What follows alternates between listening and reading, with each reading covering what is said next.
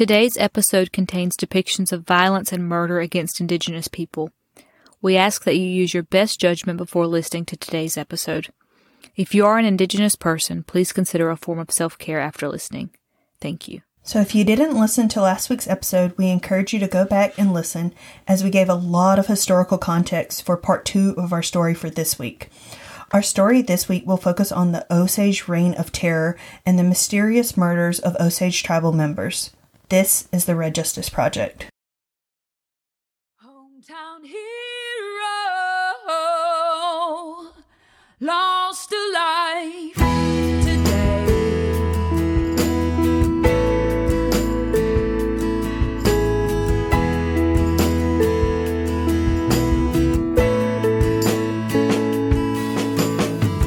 Folks try their best, but sometimes it's just hard to explain.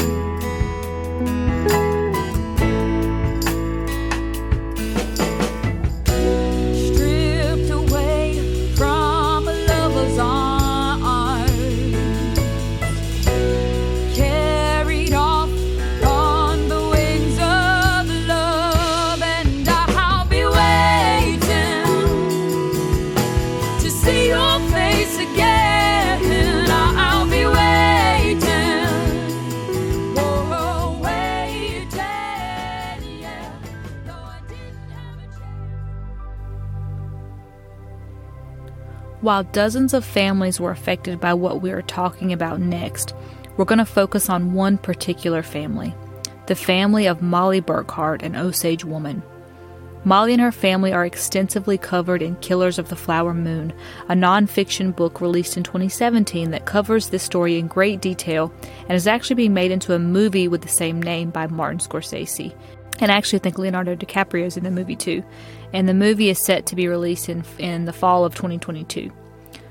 But back to 1921. As we mentioned in our last episode, this was the year that U.S. Congress created the Osage Guardianship Program, basically saying that each of the enrolled Osage citizens that received royalties from all oil production on their lands needed a white guardian overseeing their money.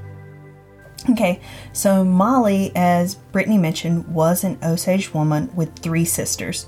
In May 1921, Molly was starting to kind of get worried about one of her sisters, Anna Brown.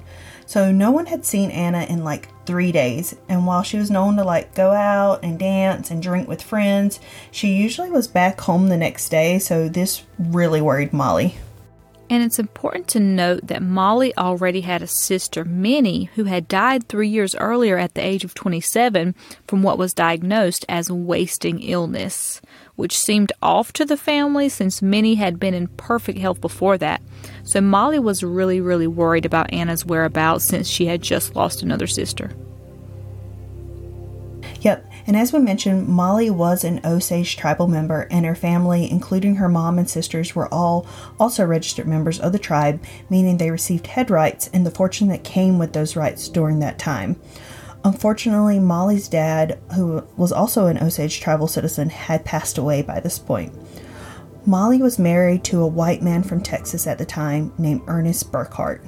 So Molly and Ernest did live in a nice large home, but she wasn't really kind of the bougie type, she wasn't that Osage tribal citizen with everything beaded, including her eyebrows, Brittany, but she didn't live quite as lavishly as others, and she still practiced a lot of her traditional ways. So she still woke up each morning with the sun to pray, and she still wore some Osage traditional clothing, and she did the best she could to walk in 2 worlds, and she still wore her hair long and flowy in a more traditional style, unlike many Osage women who at the time styled their hair in the flapper bob that was really popular in the 1920s. And let me tell you, Brittany, I would look a hot mess in a flapper bob, so I too would have went with a traditional style. Yeah, I had a bob at one point, and I just ended up looking like Dora the Explorer, so not a good era of Brittany Hunt. R.I.P. to Brittany Hunt 2012-2014. But as Chelsea mentioned, Molly was one of the last people to see her sister Anna when she had come over to Molly's house for a luncheon. And Anna actually showed up drunk, which was upsetting to Molly because there were other guests there. And this was also something that Anna did pretty often, especially since she had divorced her husband, a white man named Oda Brown. At the luncheon, there were several people there, including Molly's brother-in-law, Brian Burkhart.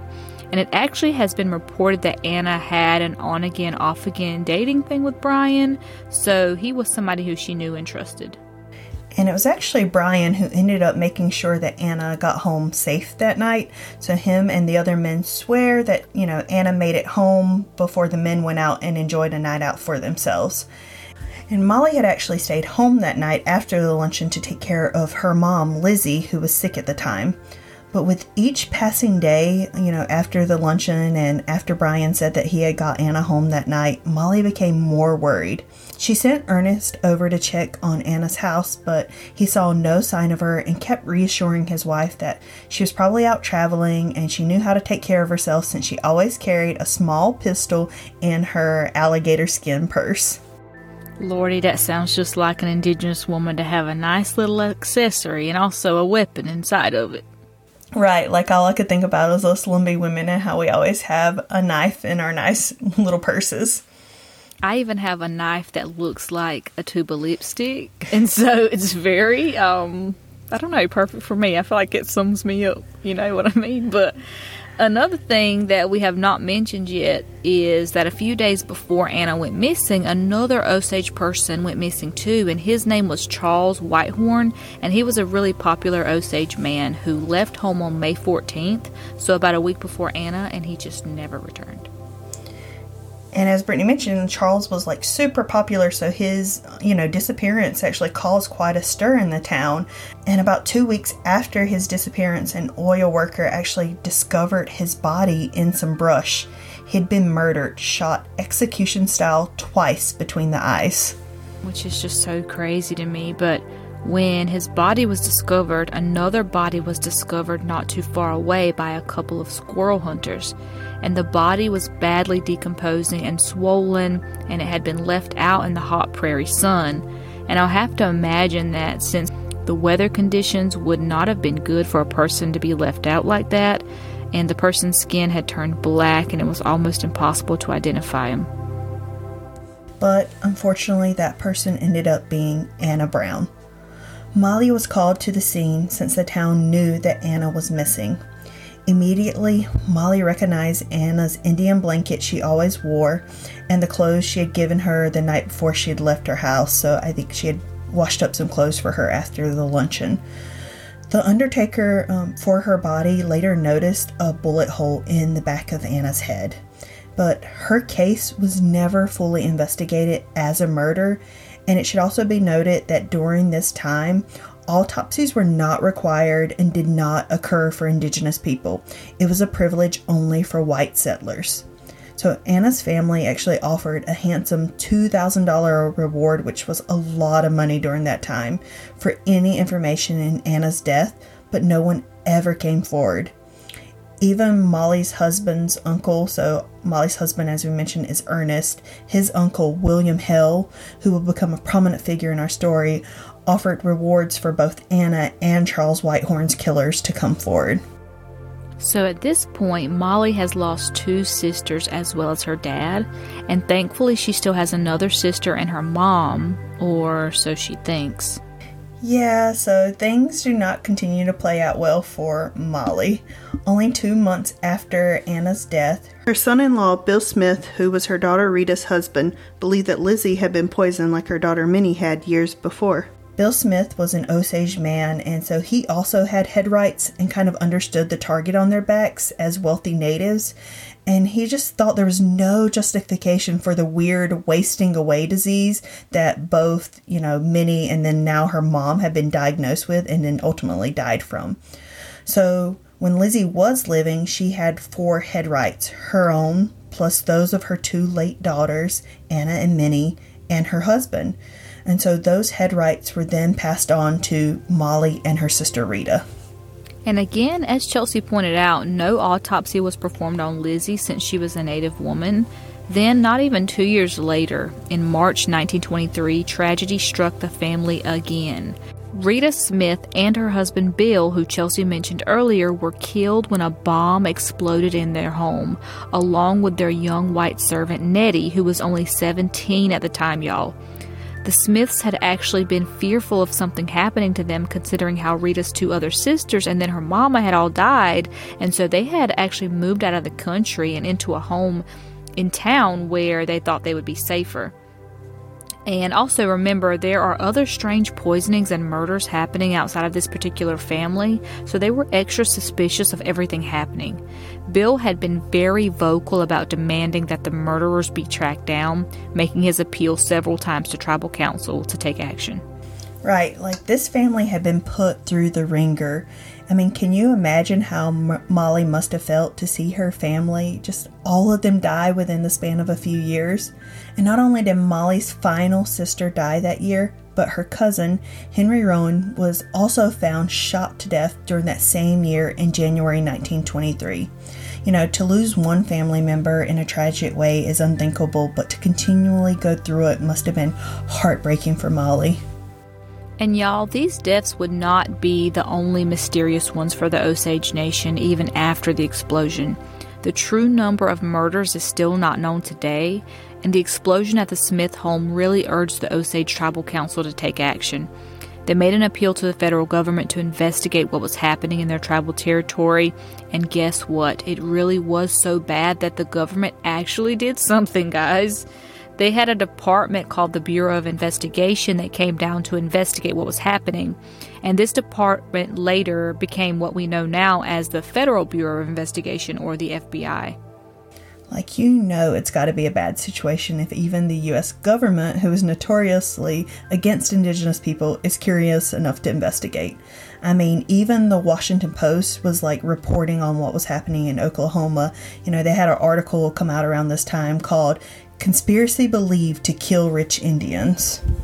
Wow. And also, and another important thing to note is this is actually the FBI's, I think, first case that they ever covered, or the first murder case they ever covered, and that's what it becomes known as. And the FBI's director, who's very famous, y'all probably recognize his name, J. Edgar Hoover, actually sent undercover agents to help uncover what was happening to the Osage people. So let's go back to Molly. As we mentioned, Molly was married to Ernest Burkhart, a white man from Texas. Ernest came to Oklahoma from Texas following the footsteps of his uncle William Hale. And Chelsea, do you want to give a little bit of background on William Hale, since he's a central figure to the story? Sure. So William Hale was also originally from Texas, but moved to Indian Territory in Oklahoma and started raising cattle. Hale Ranch became prominent and made William Hale a fortune. Even with his ranch money, Hale still sought more and more, and was so notorious throughout the Osage reservation for his bribery and his extortion, but yet he still remained kind of a popular figure among everyone because he was able to use his money to persuade local politics, much like we see today. You know, he used money for favors and to get away with many of his antics. And even though he had amassed a fortune in Oklahoma, William was still a greedy and dangerous man. He set his sights on the fortunes of the Osage people, and he had help from his two nephews, Ernest and Brian Burkhart. As we mentioned, Ernest married Molly, giving him direct access to Molly's head rights as her husband. And essentially, the last family member standing, Molly, had obtained her mother and her sister's head rights as well. The mass collection of those head rights, y'all, I mean, we're talking about $500,000 at this point, could ultimately have gone to Ernest, a white man, since he was legally married to Molly. Again, many white men around this time married Native women to gain access specifically to their head rights. And you did not have to be indigenous or an Osage citizens to obtain somebody's head rights before 1925. So by the time the BOI arrived in Oklahoma to start investigating in 1925, Molly was growing increasingly ill. So it was actually discovered that she was ultimately being poisoned by her white doctors, who were recommended to her none other than by her uncle, William Hale. She thought she was receiving insulin shots for diabetes, but was being pumped with poison instead. Thankfully, Molly survived and ultimately left the care of her doctors. During that same year, a new federal law was passed prohibiting non-Osage citizens from inheriting head rights of Osage citizens possessing more than one-half Osage ancestry. For someone like Molly, who was full Osage ancestry, she was able to ultimately pass her head rights down to her children, even though they only had one half ancestry. This new law did cut down on some of the corruption happening, but the BOI still had the task of figuring out, who was killing some of these Osage people. And no one in the town wanted to say anything about William Hale in fear for their life. Again, he was a really rich and powerful man. He owned over 45,000 acres of land and donated to schools and hospitals and always referred to himself as a friend of the Osage. And if that's how he treats his friends, y'all, then I definitely don't want to be his enemy. But even with all of the gossip around town that he was the one behind some of the murders, Molly thought that he would help find Anna's killer since he considered her a good friend. And this is where the role of the undercover agents come in from the BOI. Eventually, after some time living on the reservation, the agents were able to get the townspeople talking, and it came to light that William Hale was behind everything, something that they had suspected for a long time. Brian Burkhart came in as the informant for the FBI, and eventually Ernest Burkhart confessed to helping his uncle, and charges were finally brought against Hale, the contract killer he hired to kill so many Osage people, as well as Hale's attorney. William Hale and a gang of his accomplices were finally arrested in January of 1926.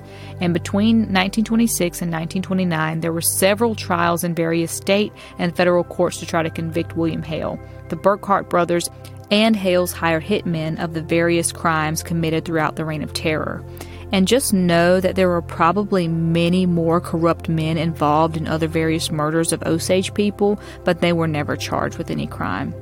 Finally, in 1929, William Hale has his final murder trial. And y'all, I want you to know this man was only convicted of one murder, and that was the shooting of Henry, who we mentioned was a cousin of Molly and Anna. And let's just mention why Henry was killed. So, obviously he was kin to Molly, but I'm not sure if she would have had access to his head rights since, he did have 2 children and he was married. But Henry was, and you can't see me, but I'm using air quotes here, good friends with William Hale. And he didn't know this, but William had actually taken a life insurance policy out on his friend Henry, naming himself as the sole beneficiary. And you know that this man, William Hale, had the audacity to try to cash the $25,000 life insurance policy on Henry just 1 week after he was murdered. And I'm talking about, they were good friends. William was actually one of Henry's pallbearers at his funeral. He was just a disgusting human being, and I was so glad that the family got justice for at least one murder. Wow. That's just so sick. With friends like that, who needs enemies? But again, and y'all had to know this was coming, but that justice did not last long. Hale ended up serving less than 20 years for the murder of Henry, even though he was sentenced to life in prison. So in 1947, he was paroled and spent his life in Montana and Arizona before dying in 1962. Ernest Burkhart was later released in 1959 for his role in the murders and was granted a full pardon from the governor in 1966, clearing him of any wrongdoings. And worst of all, Brian Burkhart never served any time at all since he was the informant and he was helping gather evidence, even though he admitted to being an accomplice to one of the hitmen who was hired to kill Anna Brown. So today, the tribe still has the Osage mineral estate for the oil, gas, and minerals below, the almost 1.5 million acre reservation. The U.S. government holds the mineral estate in trust for the Osage Nation as a whole, and it's managed by the BIA's Osage Agency, which is under the U.S. Department of Interior. And for those not familiar, the BIA is the Bureau of Indian Affairs.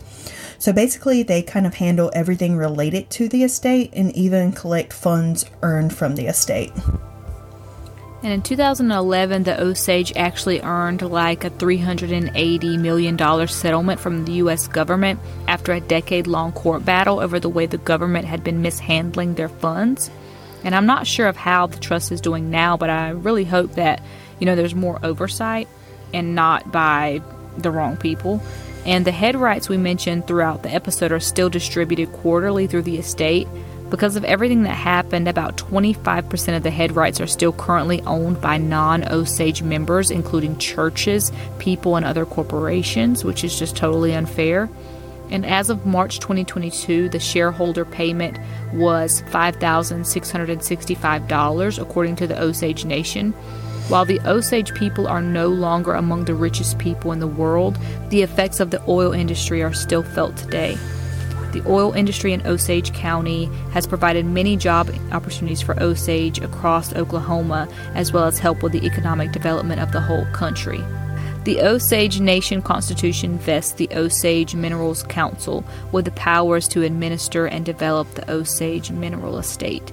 And I also just want to, again, just really harp on the fact that, the Osage went from being the richest people in the world to now just getting $5,600 every quarter, so every 3 months. That's not gonna make you rich getting that amount of money. And so it's just amazing how, those white men moved into the county and just totally disrupted this oil that they were entitled to after being forced off their traditional homelands. And I just can't help but think about the first episode we did of this season, Pocahontas' story, and thinking about how when white men moved into her community, how the tribe was totally disrupted and impacted by, this large amount of white men moving in to take resources from the land and to also take the native women. So I just want y'all to think about that too. Yeah, I think about that often, and as I was researching for the show, I just kept thinking about the generational impact of how it's still being felt today. And, as we mentioned, the story of Molly Burkhart and others were featured in the novel Killers of the Flower Moon, and it'll soon be a major film coming out starring Leonardo DiCaprio. I think he actually plays the role of Ernest Burkhart, who's married to Molly. I think despite it being such a tragic point in U.S. history, it's also important to keep sharing these stories. I think it truly helps people, especially non-Indigenous people, understand Indigenous struggles, to be seen and heard, and just a constant reminder of, the crimes that we've gone through for centuries at this point, and hopefully helps, for those of y'all listening, understand how we think about true crime in an Indigenous context. Definitely, and it also makes me realize, how resilient and strong we are. And I'm going to share a quote from Margie Burkhart, who was Molly's granddaughter. As you can imagine, her family has garnered a lot of attention since the book came out a few years ago. And this is what Margie said. She said, "I think for the next generation of my family, they're going to be okay, just because of the way we talk about it. We don't put any shame on anything. It was a tragedy, and we're strong because of it, and they'll be strong because of it too." And I just imagine how strong, Molly had to be to survive everything. They literally had a plan to kill not only her, but her entire family. And they succeeded for the most part. And, from her family's account, she truly loved Ernest despite his flaws and his schemes to help his uncle murder her family. Margie said that her father tried to maintain a relationship with his dad, Ernest, after he was released from prison, but he was just so enraged by their family history. Margie said her dad turned to alcohol and had anger issues. She also said in some ways the Osage people ostracized Molly's son and daughter because they were Ernest's kids, which I'm sure didn't help with any anger issues and cultural healing, because he could, that maybe he could have benefited from. But despite it all, Margie said that he was still a good dad to her, and she wished that she could have known what her grandmother Molly would think about the book and the movie. Molly was only 50 years old when she died, but as we mentioned earlier, she still held very strong traditional Osage values and was an important figure in her kids' lives. So I know today's episode is not, one of our more contemporary stories, but we really hope that you guys enjoy diving into this two-parter with us, and we thank you for listening. Source materials and show notes can be found on our website, redjusticepodcast.com. You can follow us on social media at Red Justice Podcast. We appreciate those, again, taking the time to learn about Indigenous true crime stories and how they are part of the foundation of our nation and reverberate throughout our Indigenous communities today. This is the Red Justice Project.